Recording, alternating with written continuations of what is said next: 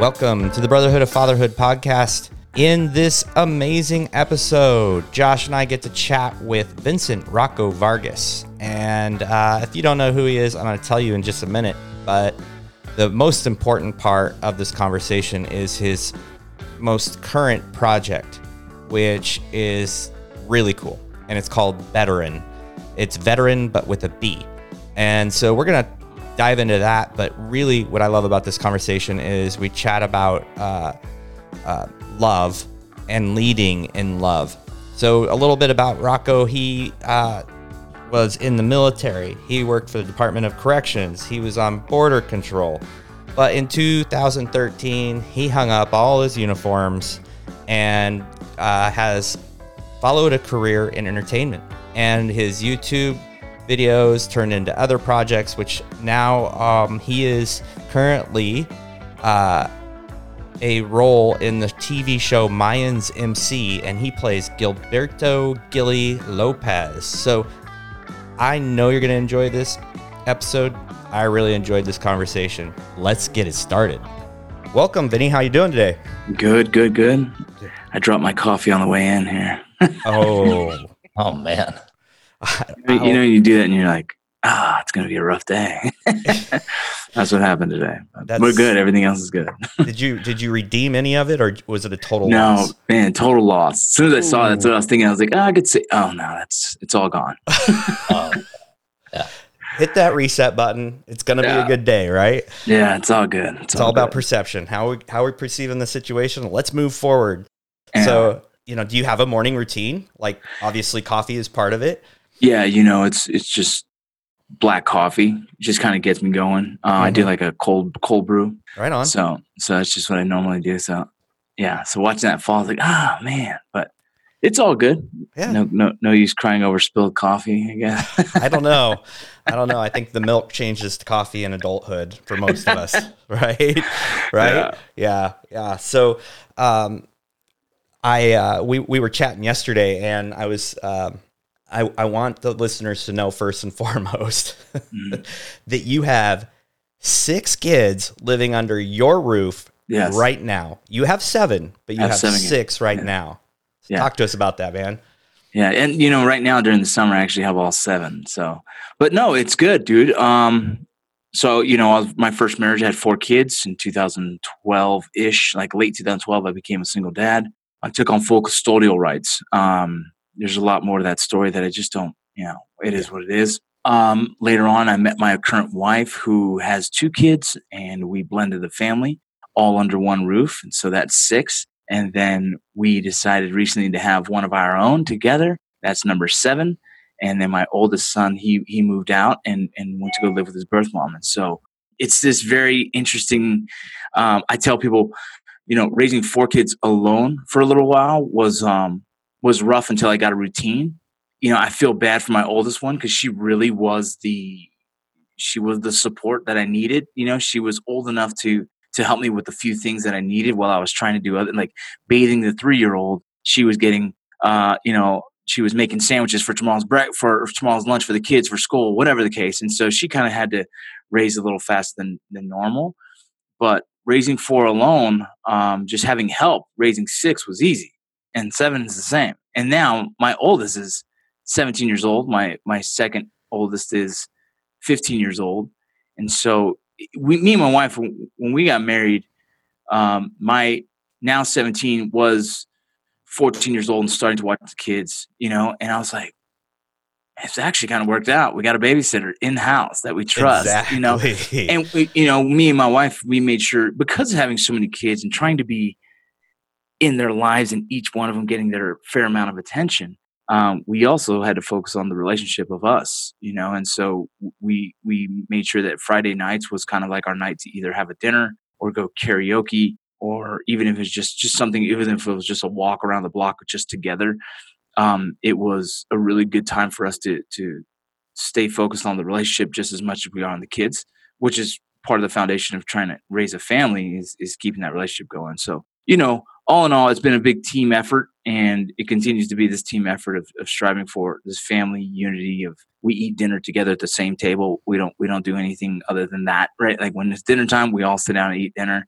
And that's something that we've maintained to try and keep that old school family kind of thing that my father had for us growing up. So, it's interesting. I think it has its dynamics of trying to give everyone their fair amount of attention. Right now, we're going through that with sports and everything, where the struggle is, the balance is shifting. Yeah. There's this place where you can use those older kids, like, built-in babysitters, and you're kind of riding that wave. And then all of a sudden, somebody's life gets really full. Another kid's life gets really full. And you're just like, I don't know how to manage this. Yeah. So for a while, we have a daughter, but she decided she didn't want to wrestle anymore. Sports in our family is very important.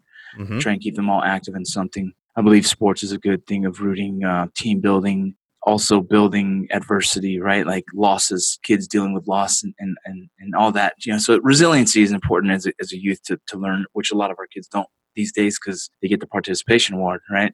So my daughter is a wrestler. She's a state champ for females and at 106 pounds in Utah. She's ranked in top 20 in Utah. She is a badass kid, right? And she's been wrestling since she was 8 years old.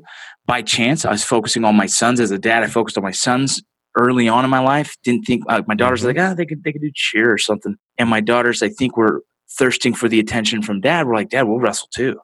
And I was like, oh, and this is single dad issues, right? Single dad, like not thinking, I'm like, oh yeah, go ahead. Boom. And so my daughters jumped into wrestling. And I think for the most part, her name is Star. She's our 15-year-old. I think for the most part, she was trying to gain my approval as a dad as well as my attention. And she did that. She stunned us all. She showed up and she smoked everybody. She became this very talented female, and it got all my attention for a long time. Yeah. Just until recently, I started coaching the high school girls team because my two daughters are on the team and we're fully engulfed in it. And she just recently decided that she comes home from the summer and says, I think I'm done with wrestling. And a tough pill for me to swallow. To be honest, I think I'm still having withdrawals of that. There's waves of frustration in that. I think she could be an Olympic wrestler, like legitimately.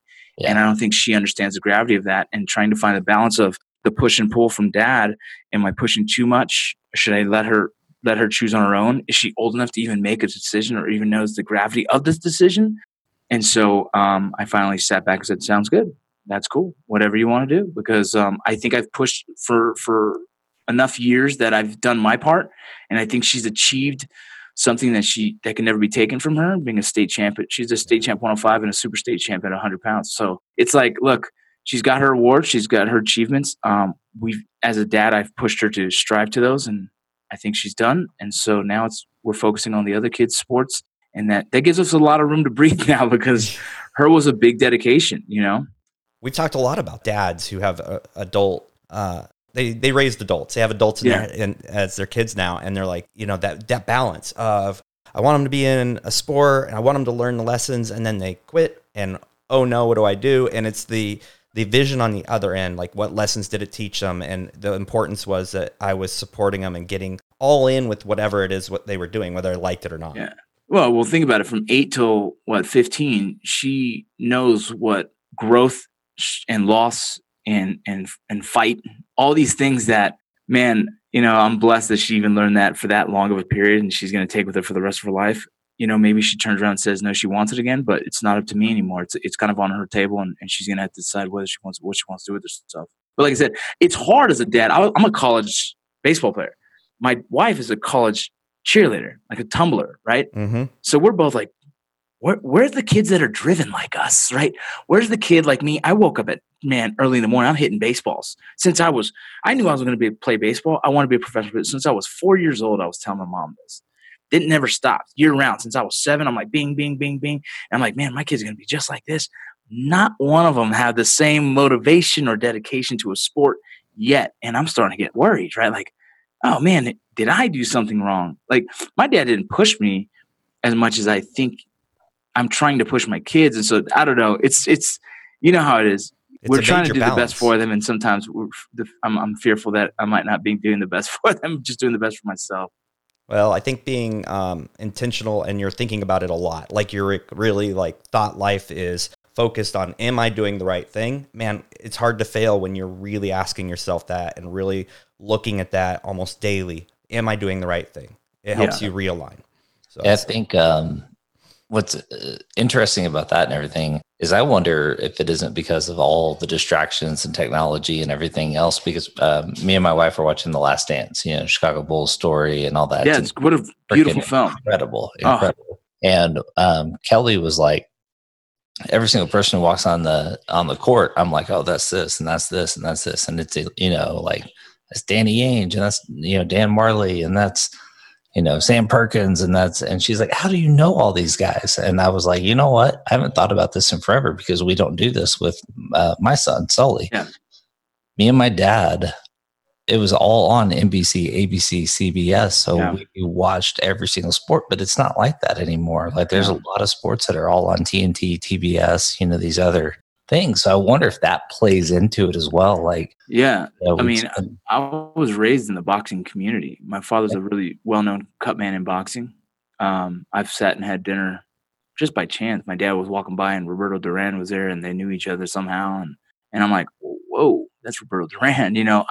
I grew up training in Freddie Roach's gym, not knowing the significance of that. Right. I just kind of show up with my dad and hit the bag. And my dad's my dad's in the corner for someone sparring for a big fight and not realizing anything, the gravity of what I'm doing. And then as I get older, like boxing is I just love the fight community. That's why my kids wrestled. That's why, I trained for so many years. And it's 100% based on my dad raising me in this fight world of maybe partly he grew up in a rough crowd. We grew up in a rough area. Maybe it was him protecting me, but as well as the sport of it, Puerto Ricans and boxing is kind of synonymous, how it goes. And so it's just funny things. Like I'm the same, like I can name boxers from back in the day. I could tell you some of the biggest fights that have ever happened and people talk about, I've watched, and I can't say my kids are into watching UFC, right? Yeah. Like none of them are sitting there and enjoying like watching Ronda Rousey era or Conor McGregor era, which are like iconic in sports and will forever be talked about.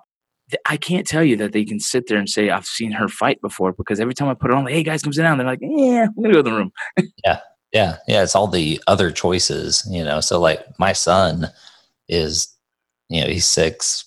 We tried to get him to play t-ball. We tried to get him to play basketball. He just, absolutely hated it and everything. But yet the kid can code at like low levels and everything at 6 years old. I know, dude. It's just what grabs them. So like we're trying to prop that up, like, okay, he's interested in this. Let's do this. Yeah. And it's hard for a guy who's like a sports fanatic for me. Cause I'm like, me too. I told one of my sons, my oldest son, all right, we butt heads a lot. He sees the world in a whole different light and it scares me because it's not reality sometimes. You're right. He's like, Dad, what are we going to school for during COVID-19? People's lives are at stake. I'm like, bro, you still need an education. It's all online. And he didn't he is just looking for the easy way out in every answer he does. And this is just their generation. A lot of the kids are just looking for the easiest answer. Right. Oh, Dad, I can make millions playing video games. I'm like, you probably can, dude, but not at 13, right? Like not at 14, not at 15, not at 16. When you turn 18 and you have a high school at least diploma, man, and then for me, it's like, well, then it's on you, man. But I just... Let's think with that. Those guys, they all have trainers. They all have a physical trainer and everything to keep them at bro, these guys are taking supplements like freaking CrossFitters, bro. They're all it's not, no matter where you strive in life and trying to be successful, there is a work ethic behind it. That's all it is. And some reason, I use my oldest son for this because he's the one right now that is the oldest that I see the lack of like motivation and any kind of work ethic. If it doesn't come easy for him right away, he quits. Right? Like, oh, Dad, I can't. Like we went to Topgolf. Hardest sport in the world is golf. Yeah. Topgolf, it's impossible. And I play it religiously because it's so challenging. I'm like, I'm going to get good at this. Like, this is how I am. Personally, I just love to fail something because I'm like, okay, now I'm motivated to try and get good at that. My son is the opposite. I'm mad. This game is stupid. I don't want to play it again. And I'm like, okay, where did that come from? But that's the hard thing is like, I can be real rough on that, but I don't want to be because then I lose the connection with him. That's probably why he decided to move out. He's already, Dad pushes me too hard, and finding that balance, that's always going to loom over me as a regret. Like, did I push him too hard? I don't feel like I did, but I mean, he felt like I did. So what's the right answer? I don't know. I don't know what the right answer is. My dad, he pushed me hard. Bro. In a lot of stuff. And, we had a bad relationship, through into high school, early years of my military career. But you know what? We're tight now. Well, that's the funny thing. I tell people that, and I don't, if I'm talking too much, just shut me up, please. But something that's very easy to talk about is family with me, right? Yeah. My father would grow up in the gangs. He's in a gang culture. He grew up in the streets. His father was abusive, right? So his father was abusive, so he stayed on the street. Why go home when you're going to get your ass beat when you get that? You know what I mean? His mom, he'd come home several times with his mom getting pulled out in a stretcher, going to the hospital, heavily. He's a big drinker. He's albino, which didn't help because he's drinking albino. People pick on him. Boom, he starts a fight. And he's just this angry person. So my father was just never home. He grew up in the street. They moved to LA to get away from him. And he joined the gangs. And as that happened, my dad ends up getting arrested later on for a big old gang fight, go to jail or go to the Marines. He joined the Marines. Yeah. We grew up in LA. So obviously there's gangs everywhere. As my brother got older, my brother did very similar routes. My dad was pretty heavy dude, heavy-handed dude. But I think he was learning from his dad, but didn't want to be his dad, but only knew what his dad did. So there was a little bit of, I guess he softened the touch. My dad wasn't this heavy drinker like his dad was. And my dad also never put hands on my mom. But he definitely, when he was upset or trying to instill discipline, he didn't know how to do that appropriately. He just did what he just thought was. And sometimes it was a little bit like, oh, that was crazy. You know what I mean? And for a long time, I stayed away from home as well. I played so much baseball just so I could be gone. You know what I mean? It's like, all right, got to go to baseball practice. And, I can't say when I was younger, I judged my dad for it. I hated my dad for it, as in man, I'm just not comfortable around that dude. He makes me feel like I'm going to get smacked any second or get yelled at for any second. And then now as an adult, I understand my dad. I don't feel any bad resentment towards him. I get it. He's just doing the best version of his dad that he can do. And I'm doing the best version of that, right? I'm taking what he taught me and toning that completely down further. And maybe the best version of a dad is going to be my son, who's separated from that multiple different generations. But yeah, man, now me and my dad are like best friends, and I love the guy, and he's the sweetest person. And to his grandkids, the guy's the softest dude in the world. Yes. Oh my gosh. Yeah. My dad is just a totally different guy with them and everything. So yeah, it's incredible. But for me, he wasn't around. He was just always working and everything else. So when he was around, the interactions were very negative, probably because he's tired and everything else. But yeah. But same thing. As soon as I could leave, I left, and yeah, I've never been back really. Obviously to visit and everything, but yeah. Well, I think I've talked to many men, and they say, I said, what's the best part of parenting, and now having adult kids or adults and as kids, and they say grandkids. I get to do everything right that I did wrong, and I don't have to punish. They're like, we get to swoop in and do all the awesome stuff and then be that person that we wished we would have been. And the other thing I was thinking was the fact that we have these examples, and this was a big discussion in our group recently. We have these examples of fathers that we grew up with, and they may have totally failed. They may have been somewhere in between. My dad was a phenomenal father. Yeah, he made some mistakes, but he was a phenomenal dad. But no matter what it is, if we're in a learning state, we can use that to be a good dad. There's just, and that's the conversation we're all having here. Is we saw where the mistakes or where the right things happened, and we're just improving on that. So that's kind of that whole legacy thing is we pass it, we do our best, and then our kids hopefully will pick up that torch and do their best. And so I think there's a lot of hope. I want to jump back. I love something you said earlier, and this is going to totally take us off topic, but you said that every Friday night. Do you still date your wife every Friday night? Well, not since the baby. The baby's actually slowed that down. He's too little to leave home. Yeah. You know what I mean? And so, but here's the cool thing. So since we're a blended family, every summer the kids are gone for about 30 days. Mm-hmm. So my kids go to, the state where their mom's at, then her kids go to this thing. And so it's just us. And now it was us with a baby. So we got to do a lot of cool stuff together that was, just going Topgolf alone, me and her and the baby was cool because it's still our time. Just going to dinner is our time. The baby, having a baby at this age was an interesting thing because I guess we're older than when we were when we had kids when we were younger, and we just think differently, and I guess we have it under control a little bit more. Yeah. And so it's pretty easy to go to like dinner and not feel like my baby's going to be, I guess I don't like them to be disruptive to anyone else's dinner, but we have a routine set for him. And so we know when he sleeps and we know, and so we've been dating like that. I'm waiting for him to get a little bit older, and the girls to be a little bit more comfortable for us to take those date nights. But, things have shifted in our family too, because I'm now sober. So, we used to go karaoke and we'd drink and have a good time and then Uber back home. So being sober is something that we're still dealing with in our relationship, that my wife still drinks, and not like, she just has wine and she's uncomfortable sometimes drinking around me, but I didn't stop drinking because I had a problem. I stopped drinking because it's just a challenge. And it was a challenge I started for having the baby. And now I'm actually going to try and see it through. And I have dreams about it sometimes, but that's part of me growing as a father. My kids always saw me say, "Hey, fights are on tonight. Let's go get some beers." So, maybe it's not appropriate, but I used to even ask my daughter, "Hey, can you get one of Dad's sodas?" You know what I mean? Things like that, but it's just kind of how I was raised like that too. I was the kid who got the beers for the men watching the fights. And I was honored to have that position. Right. I was honored to be the guy to go grab beers.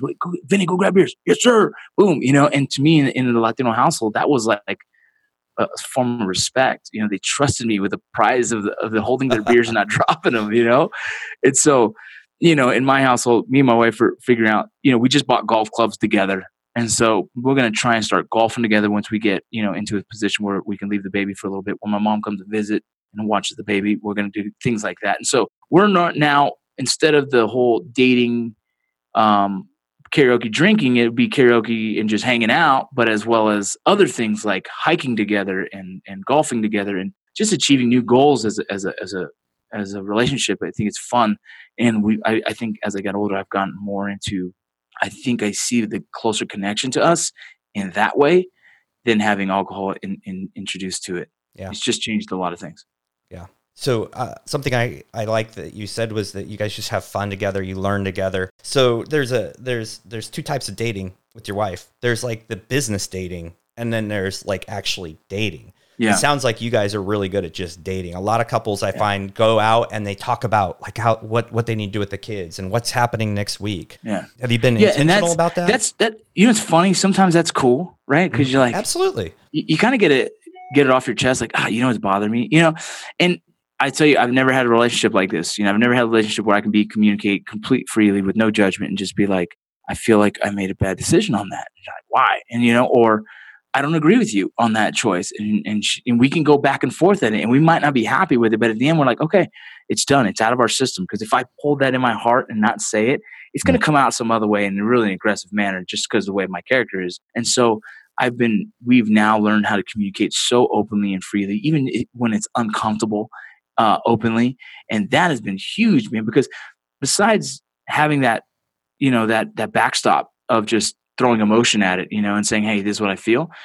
I also have a friend who laughs at my jokes and thinks I'm funny, which is like super cool. Cause it's like, we have a lot of fun together as people, no matter what. Like, people say my best friend. I can genuinely say like, man, I have more fun hanging out with my lady because she gets my jokes.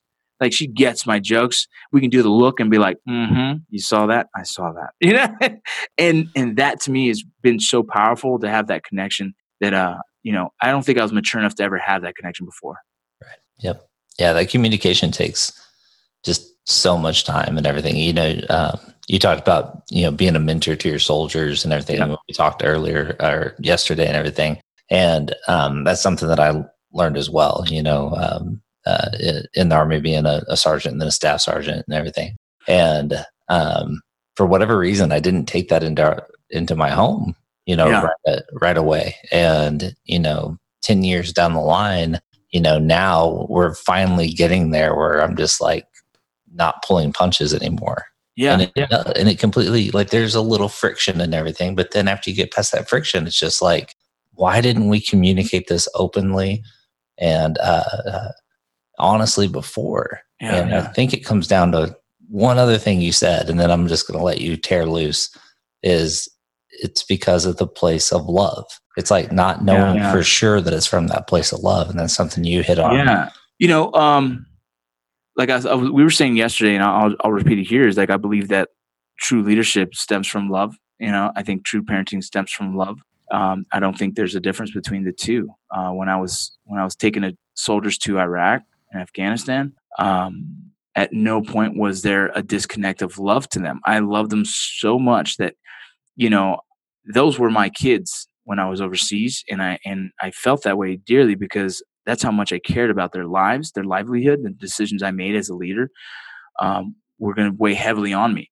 For some reason, and it could be because of one of my squad leaders before me who trained me most of the time, and he really treated me like I was one of his, and that alone just kind of that happened, as well as having kids at a young age. I started kind of like I'm trying to understand leadership, and by the time I got in charge of people, I just knew it was time to really treat them as my own, and I started calling them my kids. And I had other people like, "Why do you call them that?" They thought it was funny, but I meant the sentiment completely, because how can you say that you want to lead someone if you don't care about what happens to that individual? Like, I am loving on the greatest scale. It's life and death, plain and simple. And so that scale of like how heavy that can weigh meant that I had to be fully invested. And I was fully invested in my kids overseas. I knew their family. I knew who they were. I knew what drove them and made them tick. And you have to know that as a leader. You have to know that as a dad as well. I need to know that I have 7 kids. All 7 have different personalities. They're raised by the same 2, different personalities. They all tick a different way. And if I try and lead them all the same way, I'm going to lose half these kids. They're going to be all over the place, right? It's the same as my soldiers. Everyone is raised different.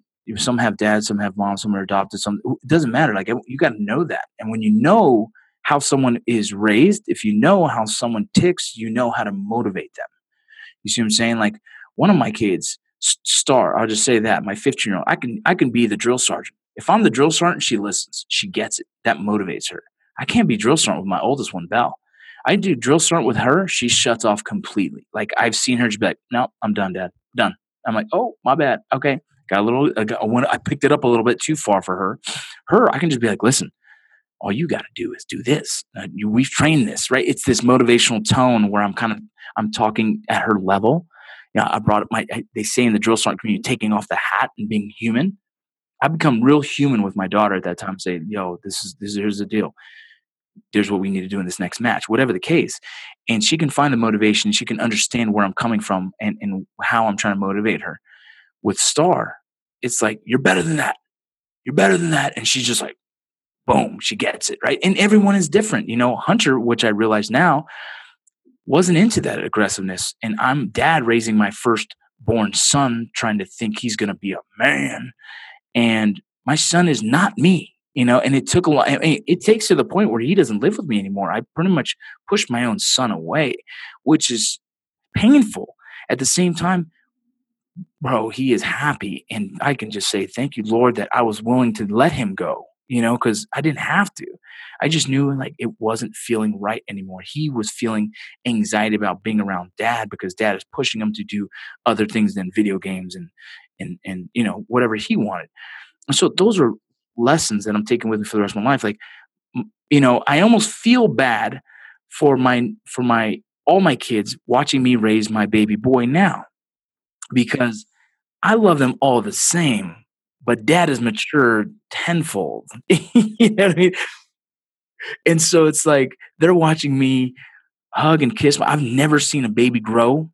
Like, I've been deployed. I've been, I've chosen another job. I've gone to selections. I've gone to whatever the case. I've never seen a baby grow from where it was to where he is now. We're coming up on 6 months, and I've never seen that process.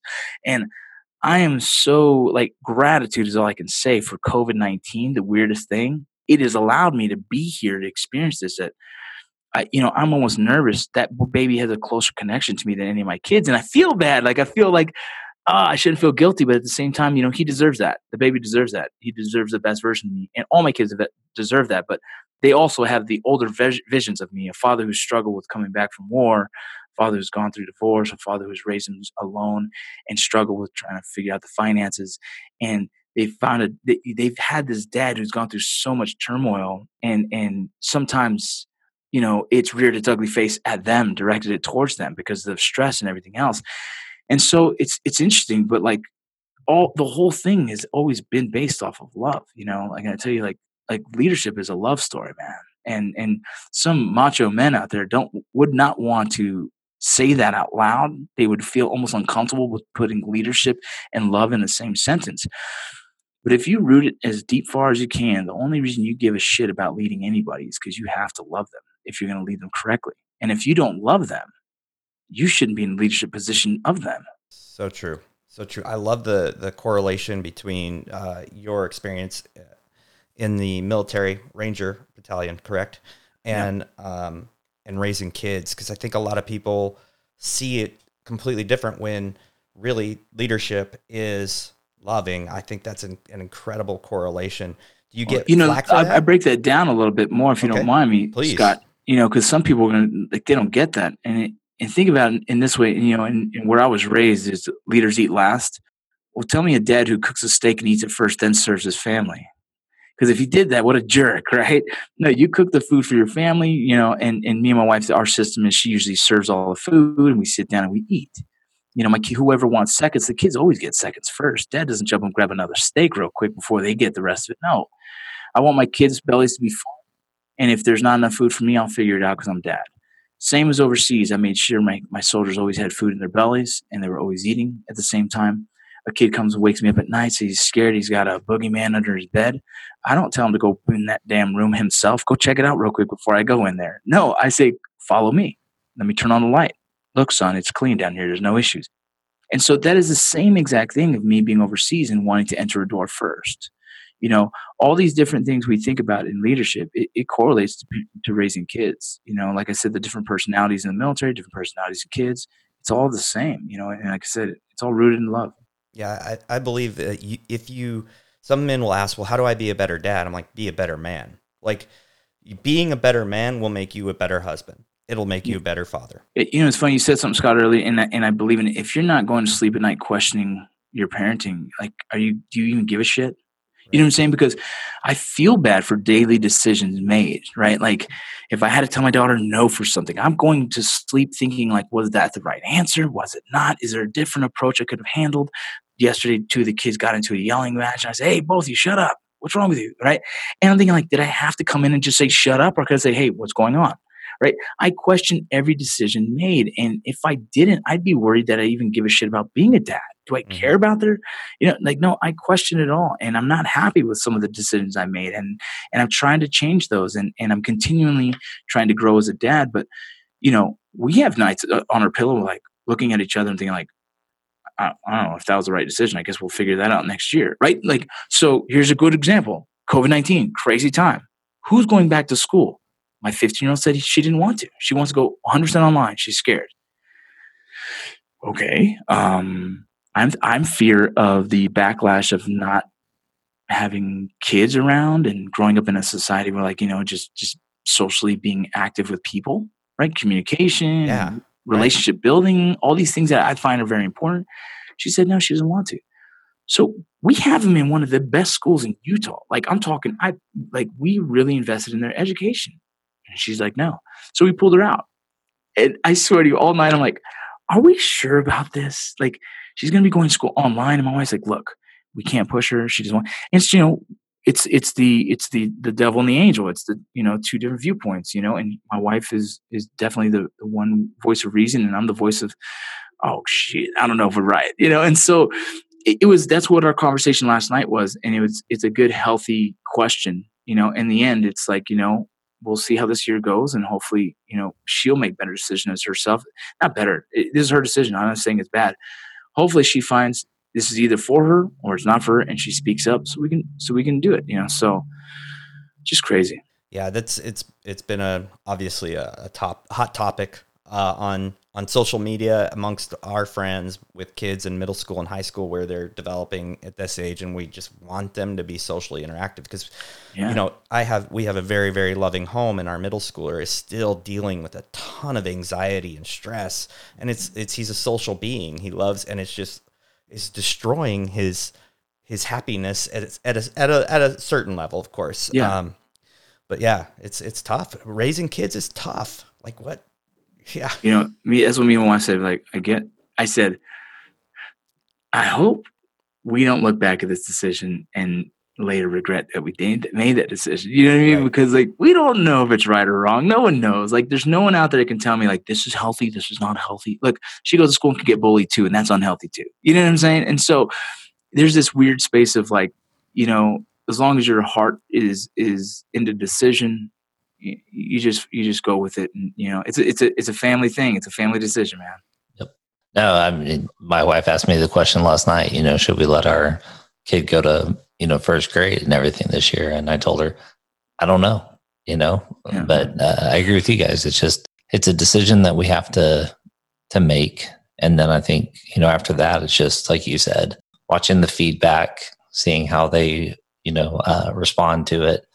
Are there other ways to get them involved with kids, So I'm not sure there is right or wrong in this situation. It's just, make a decision, watch for the feedback, and then, whatever happens with the kids and everything, just guiding them, it goes back to that mentorship.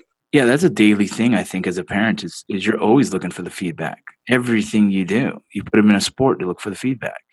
Does he even love going anymore? Does he not love going? Everything they're doing is feedback. That's what we should be, right? We should be the buffer between them and stress, and trying to see, is it too much stress? Is it a healthy amount of stress? Like, I'm cool with my kids stressing out. Like, I'm cool with my kids losing. Freaking lose all day. I love that shit, right? Because then I can come in here and be dad and be like, it's okay. It's all right. But when it gets to the point where emotionally it's damaging, okay, well, then is it healthy anymore? And that's kind of like, we are the buffers of their stress and trying to mitigate what is a healthy amount and what's not. Yeah. They still have to, I love that you value sports so much. And it's been different for my family because my oldest son did sports through middle school, but he really found his place in music and band, and like, it's where he shines. He's in leadership. He's found his place. He is extremely committed to it. He is all in, right? And he wins and he loses at things all the time.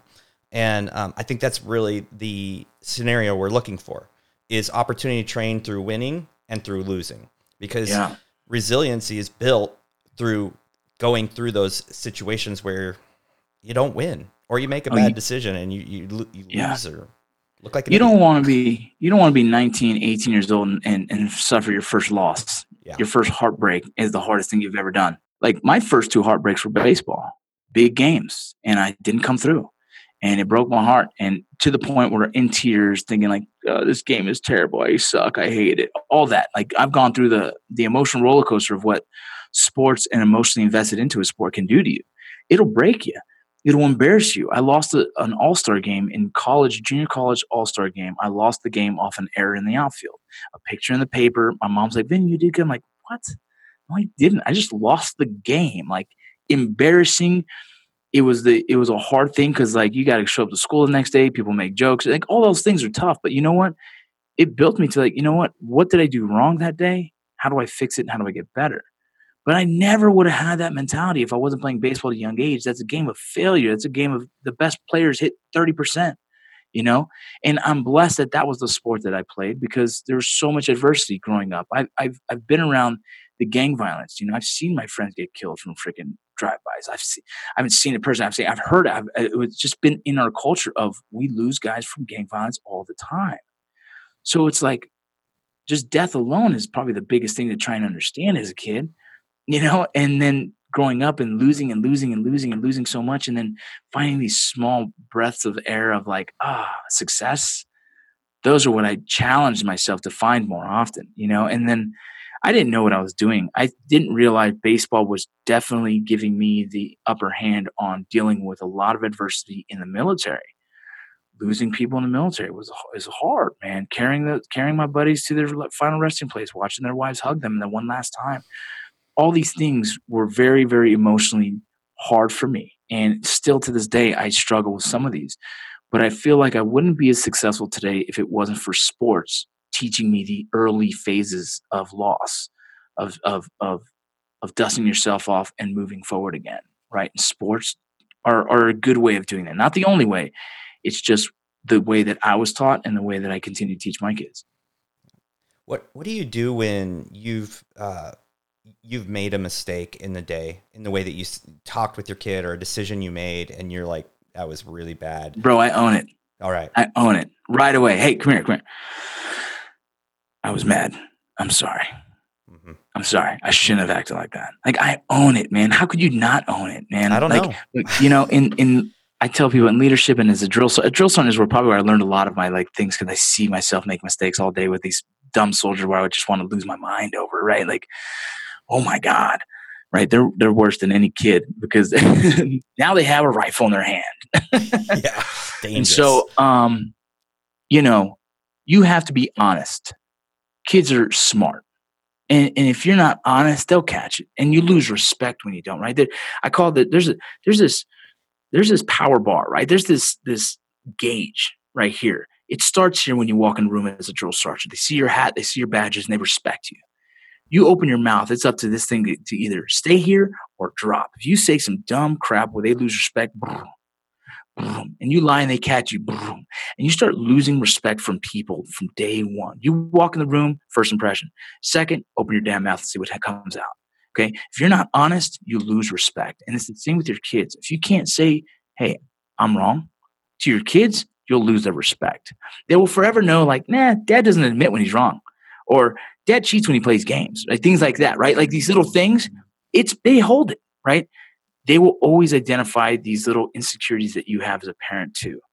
And if you don't own those, like my kids know I struggle with certain things with post-traumatic stress. What a hard conversation that is. Sit at the table like, look, dad struggles with burns, right? I worked on a family of 7 that blew up it was supposed to be a kerosene, I think, lighter that they put gasoline in them. They put it in the center while they're eating dinner, and it blew up, right? In the winter of Afghanistan, which is it's really cold. This happens quite a bit. I worked as an infantry dude, but the days I wasn't working on mission, I would go and support in the medical side. I had a background in EMT, and so I don't know, it's just a passion of mine to try and help. I worked on this family for almost 10 days straight, and one after the other were dying left and right. By the end of it, it was just the mom who survived. And I mean, day in, day out, you're scrubbing flesh off these kids' bodies and trying to get rid of the old flesh and help them from not getting disease and infection, and as well as covering them back up so they can hopefully, you know, maintain their own body temperature at night. And then you hope in the morning they show up again, and some don't. And I was going to bed with the smell of burnt flesh in my nose for a week. And I didn't realize how much it affected me. I just knew, like, I just want to keep helping these kids. Also, having kids the same age was like, oh my God. And not knowing, and the way I was in the military, you just pile up emotions and you just put them away, right? Yeah, whatever. As I got older, I realized how much it really affected me. And we had an incident where my son burned himself with water. He was heating up the baby bottle, and I heard him scream and right away knew, but I couldn't do anything about it. I actually had this little panic episode of fear of what I was going to walk into. And it's just like, and I don't want to get emotional about it, but you know, that was hard for them to see dad out of control. I'm the guy that's in control, right? I'm the guy that has his family handled, and I was completely out of control. And, you know, he left the house not understanding. I couldn't even come to him and say, I'm sorry for like not even trying to help, just completely just screaming. And like, it was a really uncomfortable conversation to have. So I just kind of went to work. I said, I'm out of here. And my wife was handling it and taking care of it. And he was good. It was a scare, and it wasn't anything serious. Right. But it was enough that took me somewhere else. And, you know, that day I was actually driving to counseling is what I was going to, because I know this is an issue of mine. I don't know how to be in control in those moments because I just lose myself. So I'm actually at counseling, and I broke down to the counselor saying, dude, it happened again, you know, and I just want to go say sorry. He goes, go. So I left counseling, drove straight over there, but I'm calling my wife the whole time, and I'm crying. I'm like, I hate not having control because my kids are looking at dad as like, what's wrong with this dude? So I go to a school and give him a big old hug and just tell him I'm sorry. I'm going to talk to him later tonight, explain it. So we had a big family dinner, and it was an emotional thing. And my 15-year-old again goes, huh, I had no idea, Dad, you were in combat? And I'm like, you know what I mean? But those are those moments where as a dad, you can't be afraid of just putting it out there and being honest. Like, look, I struggle with this. This is my weakness, right? And I'm working with it. And they know I go to counseling for this. And it's not an excuse, right? It's never an excuse for why I freaking lash out at this weird moment of just completely uncontrol. And it's not like out of control, like throwing things. It's just out of control, like I'm not doing anything. I'm just kind of like in a moment of stutter when I should be acting and protecting and saving, And so that conversation is hard, but that's part of what I say. Like, if I do something wrong, I own it as soon as I possibly can. And I might not be in the moment to own it right away. I might have to own it later that night. Like, yeah, that was a little harsh. That was wrong. I have to own it, man. Or else I think, like I said, we can lose respect from our own kids, and eventually your word is nothing to them. Yeah. Yeah. I think through messing up, showing them where we messed up, talking about it, you're actually making it better. I mean, it's almost messing up actually gives us a lot more opportunity to teach, right?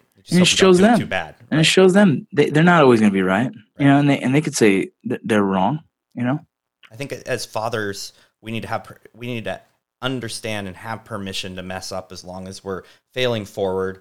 Like Maxwell says, you take it, you learn from it, you get better the next time. Yeah. Yeah. Yeah. For me, it's extrasensory overload. And it happens with, it can be the TV is on and Sully is screaming and all these things happen.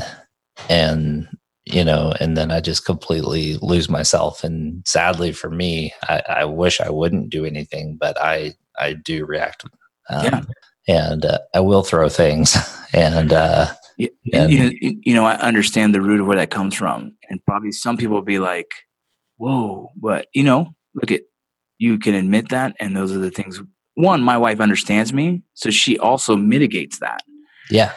And which is what a team player that is, yes. Right?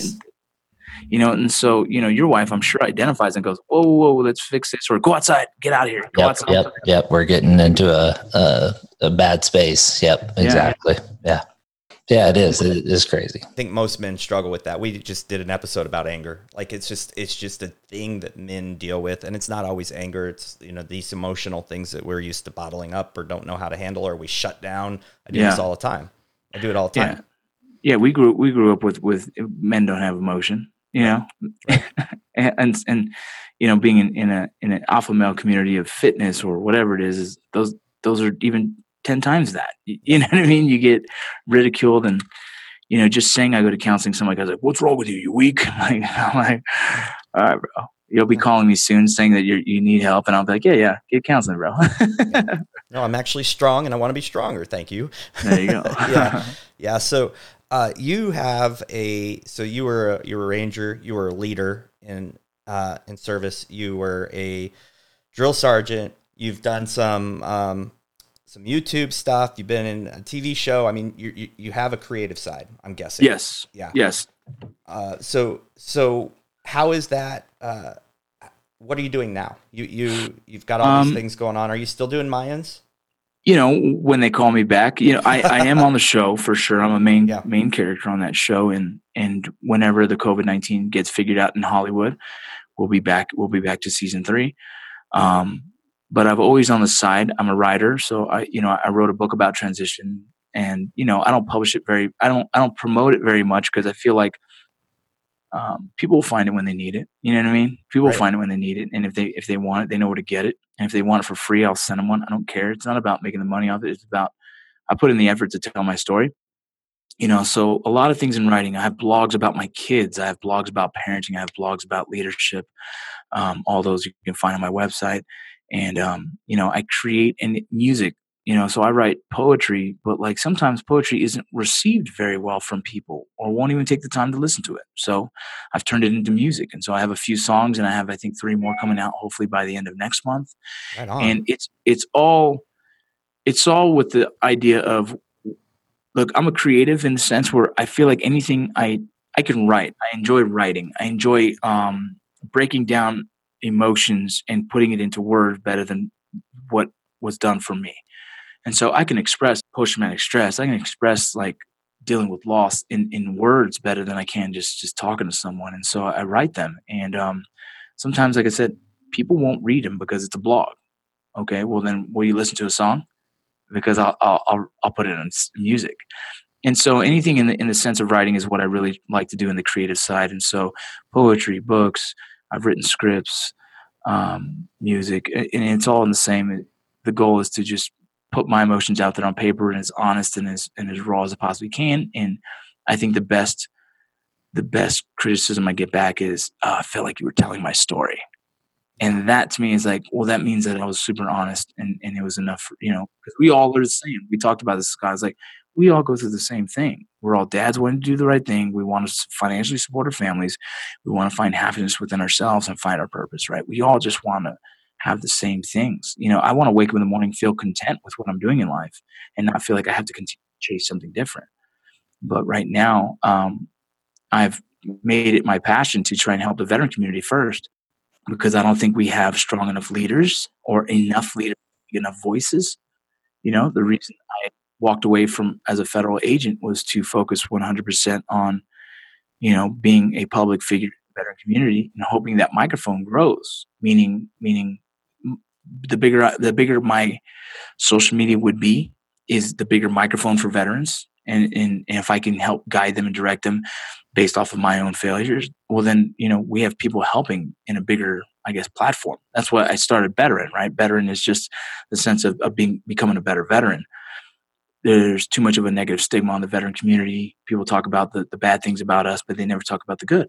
They talk about suicide, they talk about post-traumatic stress, they talk about PTSD, but they don't talk about the success in our community. For some reason, that's not shareable. For some reason, that doesn't get likes, right? For some reason, that doesn't generate a revenue stream for nonprofits. It's always the negative, negative, negative. And I don't agree with that, right? And so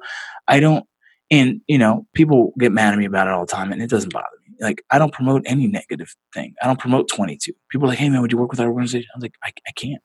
Personally, I won't. And don't be offended by that, because that's my choice. You know what I mean? Because I promote positive.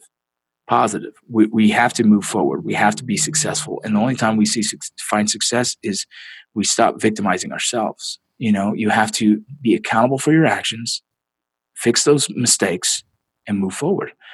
And it's just like, I do public speaking all over the nation about leadership and about transition. And every transition speech, there's a civilian there that really cares, and a lot of people do. They care about the subject. And they say, how can we help more? And I tell them, stop helping. Stop helping. Like, we don't need a handout. I don't need someone to put my pants on for me. I don't need anything. I need to be pushed into saying, hey, all you have to do is do it yourself. If you want to be successful, you got to put your pants on. You got to get out that door and start applying for jobs. Someone calls me and says, I don't have a job. I'm like, have you applied for Walmart? Because I was a car salesman. I was an Uber driver all at the same time. You know what I'm saying? I'll do whatever I have to do to pay the bills. But that's just a temporary thing until I get to the next thing. But people don't think like that. You get out of the military and they're expecting the world to hand them a freaking free job that pays $60,000, $70,000 a year. And that's unrealistic thought process. And then they get mad at the government because the government's not helping them enough. Well, it's because the government's been helping too much for so many years. People are now expecting it. So it's this entitlement mentality that has happened in the veteran community that has now slowed us down. It's essentially, we shot ourselves in the foot by expecting the world to give us anything. And the truth is, no one from day one, we did this voluntarily. We're the only, in 20 years of volunteer military, 20 years of volunteering, you did it to yourself. You joined because you believed in a purpose. Well, now continue to find a new mission, find new success, find something else to give yourself purpose and drive towards that thing. And you're going to fail and it's going to be hard, and that's just the way it goes. It's a totally different perspective. Stop helping. Like, right now, I can't tell you how many people are doing the 22 push-up challenge, and it's been going on forever and ever. Yeah. And I'm like, it's bringing awareness. but at what cost? What cost is it bringing awareness? So dig into that a little more. Like, why are you so against this? Well, think about this, man. Let's be aware about suicide. We're all aware. Suicide is an epidemic in humanity. This isn't a veteran issue. If veterans right now have marketed it to be our issue, right? We don't have a monopoly on suicide. Okay, it's not true. The truth is, suicide is a humanity issue. Law enforcement, kids, everything. It's a problem. Okay, we've just kind of monopolized it as if it's us. No, we need to get down to the root of it. Everyone's aware of suicide. How do we prevent it? Okay, and for me, there's so many different aspects. One is fitness. I mean, someone gets out of the military, why aren't they joining like an 18-week boot camp as they get out? You got a 16-week boot camp to get in, get a 16 boot camp to get out. And when you get out, let's go do a brain scan. Let's do hormone checks. Okay, let's get their fitness levels back. Let's get them counseling. All these things that should be done before you start putting a Band-Aid over a gushing wound, right? You need to stop the bleeding, right? This comes from traumatic brain injuries, post-traumatic stress, hormone deficiencies. Straight up, that's what happens. Counseling, those things. You get your brain checked to make sure like everything's functioning and firing off the right way. You get your blood work done, make sure you have the proper hormones. Most guys get out of the military, their testosterone has dumped to the ground. Okay, you talking about that's not depressing? That doesn't cause suicide? Oh, bro, yes, it does. Change that real quick. Counseling. They need to fix the wounds. You need to let it out. You need to accept whatever things you've done. You need to talk about it. You need to get counseling. And there's multiple different versions of counseling. There's EMDR, there's group, there's all kinds of things. I can't even tell you how many things. Once you've fixed that part, the inside, we can start fixing the outside. Fitness is a huge one.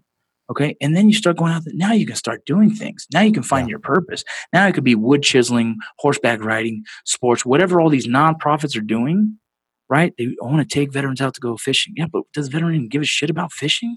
Right? Is that his thing? Because if it's not, you're just paying for an entertaining day, but he still has no purpose, right? He still has no reason. And so we have to get them through a 16-week, some kind of boot camp that's like, let's get you back into, first, make sure you're back into fighting form, because life is a fight, man. It's a fight. And then 2, figure out what they want to do. And whatever it is, they got to attack that, man. They got to attack that like they do in the military. Dude, let's do it. Let's just do it. Let's figure out how to take action on that. Put that together. And let's just do it. I'm down. Let's do it, Josh. Trust me. I've been writing this. I've been working on this. Good. That's incredible. It is. That's really so veteran. Right now, veterans doing like a motorcycle giveaway, right? Why is that? I love motorcycles. I want a Mayans MC show, but the truth is, hopefully, it's a marketing scheme to raise money for veteran, right? It's a marketing scheme. The shirts all have positive messages. They all mean something. I made every single shirt design because they mean something. Mm-hmm. But the end state goal is the money of that is going to hopefully building the first veteran transition center here in Salt Lake City. It costs money, right? I'm not going out to investors who don't have the same heart. I'm not going out to an investor that doesn't really understand what I want. I'm trying to raise that money myself to put right back into it to build this for the community. Because once we build one, it's like, if you build it, they will come, brother. Let's do it. Yeah. So you brought some really amazing things to light. Like when you are in active service, you are always moving. Your brain is probably always on or mostly on. You're physically always on. And and when you get out, you're probably at that age where your hormones and your body are completely changing. You probably experienced some traumatic stuff if you were deployed. Like, what would we do if it weren't from the military? We would not have fundraisers. We would say, hey, you need to get all of your blood levels checked, make sure that everything's leveled out, and take care of that. You need to be exercising. You need to have counseling. So why all of a sudden are we, it's like a big light went off in my head when you started explaining. It's like, no, duh. Yeah. It's like the foundation needs to be laid first before you can do anything else. Yeah. It's like I said, people putting Band-Aids over a blood gushing wound. You got to put the tourniquet on first, stop that bleeding, fix that bleeding. And eventually you'll start wrapping it with other, bandages. I don't know why it's taken so long for anyone to understand this. And, it's a very strange thing, but, either way, yeah, there's answers for this, right? There's answers at least to start trying in a better light instead of saying, let's just throw some weird nonprofit at them. Like, no, let's actually fix them first and then let them find their way. Yeah. I mean, there's some organizations out there that really help veterans get work, or entrepreneurial groups that help veterans. Mm-hmm. But I don't know that it's always holistic, like this holistic approach of, all of these things that we need to pay attention to and teach them in, like, look, you're smart, you're intelligent, you're a hard worker. Like, how does that translate now? Like, let's do it. Let's get everything in line and do it. Well, and we don't have any help on our side. When you go to the VA and you tell them you're a veteran that has post-traumatic stress, they give you the concoction. They give you about 4 different pills, one to keep you awake, one to put you to sleep, one to keep and it's like, whether the VA really believes that's the answer or not, it doesn't matter. It's not helping guys really fix their issues. It's just they're coping with them now. It's just like alcohol is for people, right? You're just giving yourself something to help cope with it, and that's never the answer, right? We need to get down to the root of it and fix them, and then instead of administering any kind of pharmaceutical medication right now, we need to figure out if that's even what they need. Yeah, we gotta have an active approach, like not a prescriptive approach, unless it's prescribed, not a medicinal prescriptive approach. We need to have an active prescriptive approach, like a holistic. Like, I kind of hate that term, but it makes sense in this situation where you want to look at the mind, the body, and how do you support yourself and thrive? And you've thrived. I mean, you thrived. You're a veteran, so you're coming from that place. I'm trying. Yeah. I think every day is a struggle. I tell people it's like a tightrope balancing act. I always feel like I could screw this up any minute, and I'm hoping not to. I really am doing everything I can to just keep moving forward. Right now, I've kind of put it on my shoulders to help the veteran community, and I'm hoping someone else comes in here and takes that torch and runs with it so I can relax a little bit. Yeah. But right now, I feel like it's important. I didn't mean to take this space. It just kind of fell into my lap, and I've ran with it, and I've noticed how much it's needed. And so I'm trying to fill that gap as long as I have to. Yeah. So for our listeners, where can they find out more about Betterin? Yeah. Betterin, you can go to Betterin.com. It's veteran with a B instead. That's really what we're doing, the giveaway, but you can follow my social media, kind of understand the heart of what we're trying to do. My social media is Vincent Rocco Vargas on every platform, I think. I'm not too hard to find. And once you see me, it'll be hard to forget. And if anyone, I answer every single message there. There's no admin who runs my page. Well, not now, Someday but yeah. But I answer everything. So if you have a question, you can ask me directly, and I'll answer you within a day, guaranteed. That's incredible. That's great. So, one last thing you want to say about parenthood, fatherhood, and leadership? I think it's ever evolving. Don't get stuck to one idea as if it's right. Things change. Life changes. People change.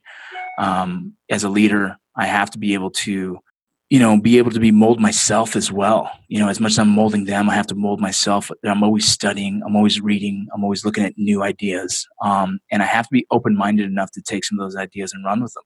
Because if not, then I'm my dad, or my dad's his dad. You know what I mean?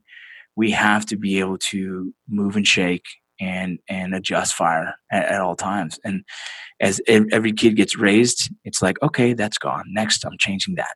And I'm going to continue to do this in leadership. If I wrote a leadership book 5 years ago, it would be completely different now. And as much as I've been working on a leadership book, by the time I finally finish, I'm probably going to go back to chapter 1 and want to rewrite it. You know what I'm saying? And that's how honest this all is. Be able to move with the punches, be flexible, and knowing that every kid is different, every personality is different, and everyone needs to be raised and led differently.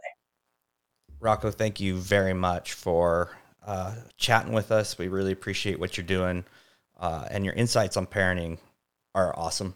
Probably, Thank you, probably because they fall in line with what I believe, probably what Josh believes.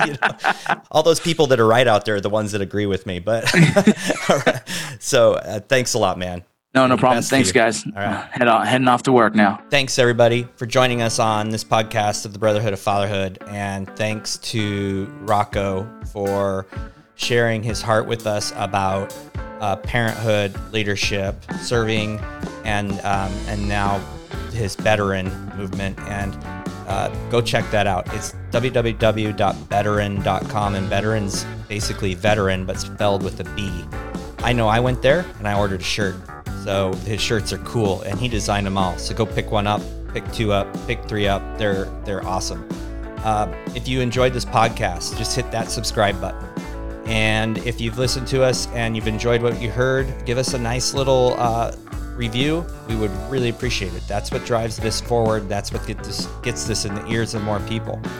So thank you so much for joining our show. Thank you so much for listening. We really appreciate all of you.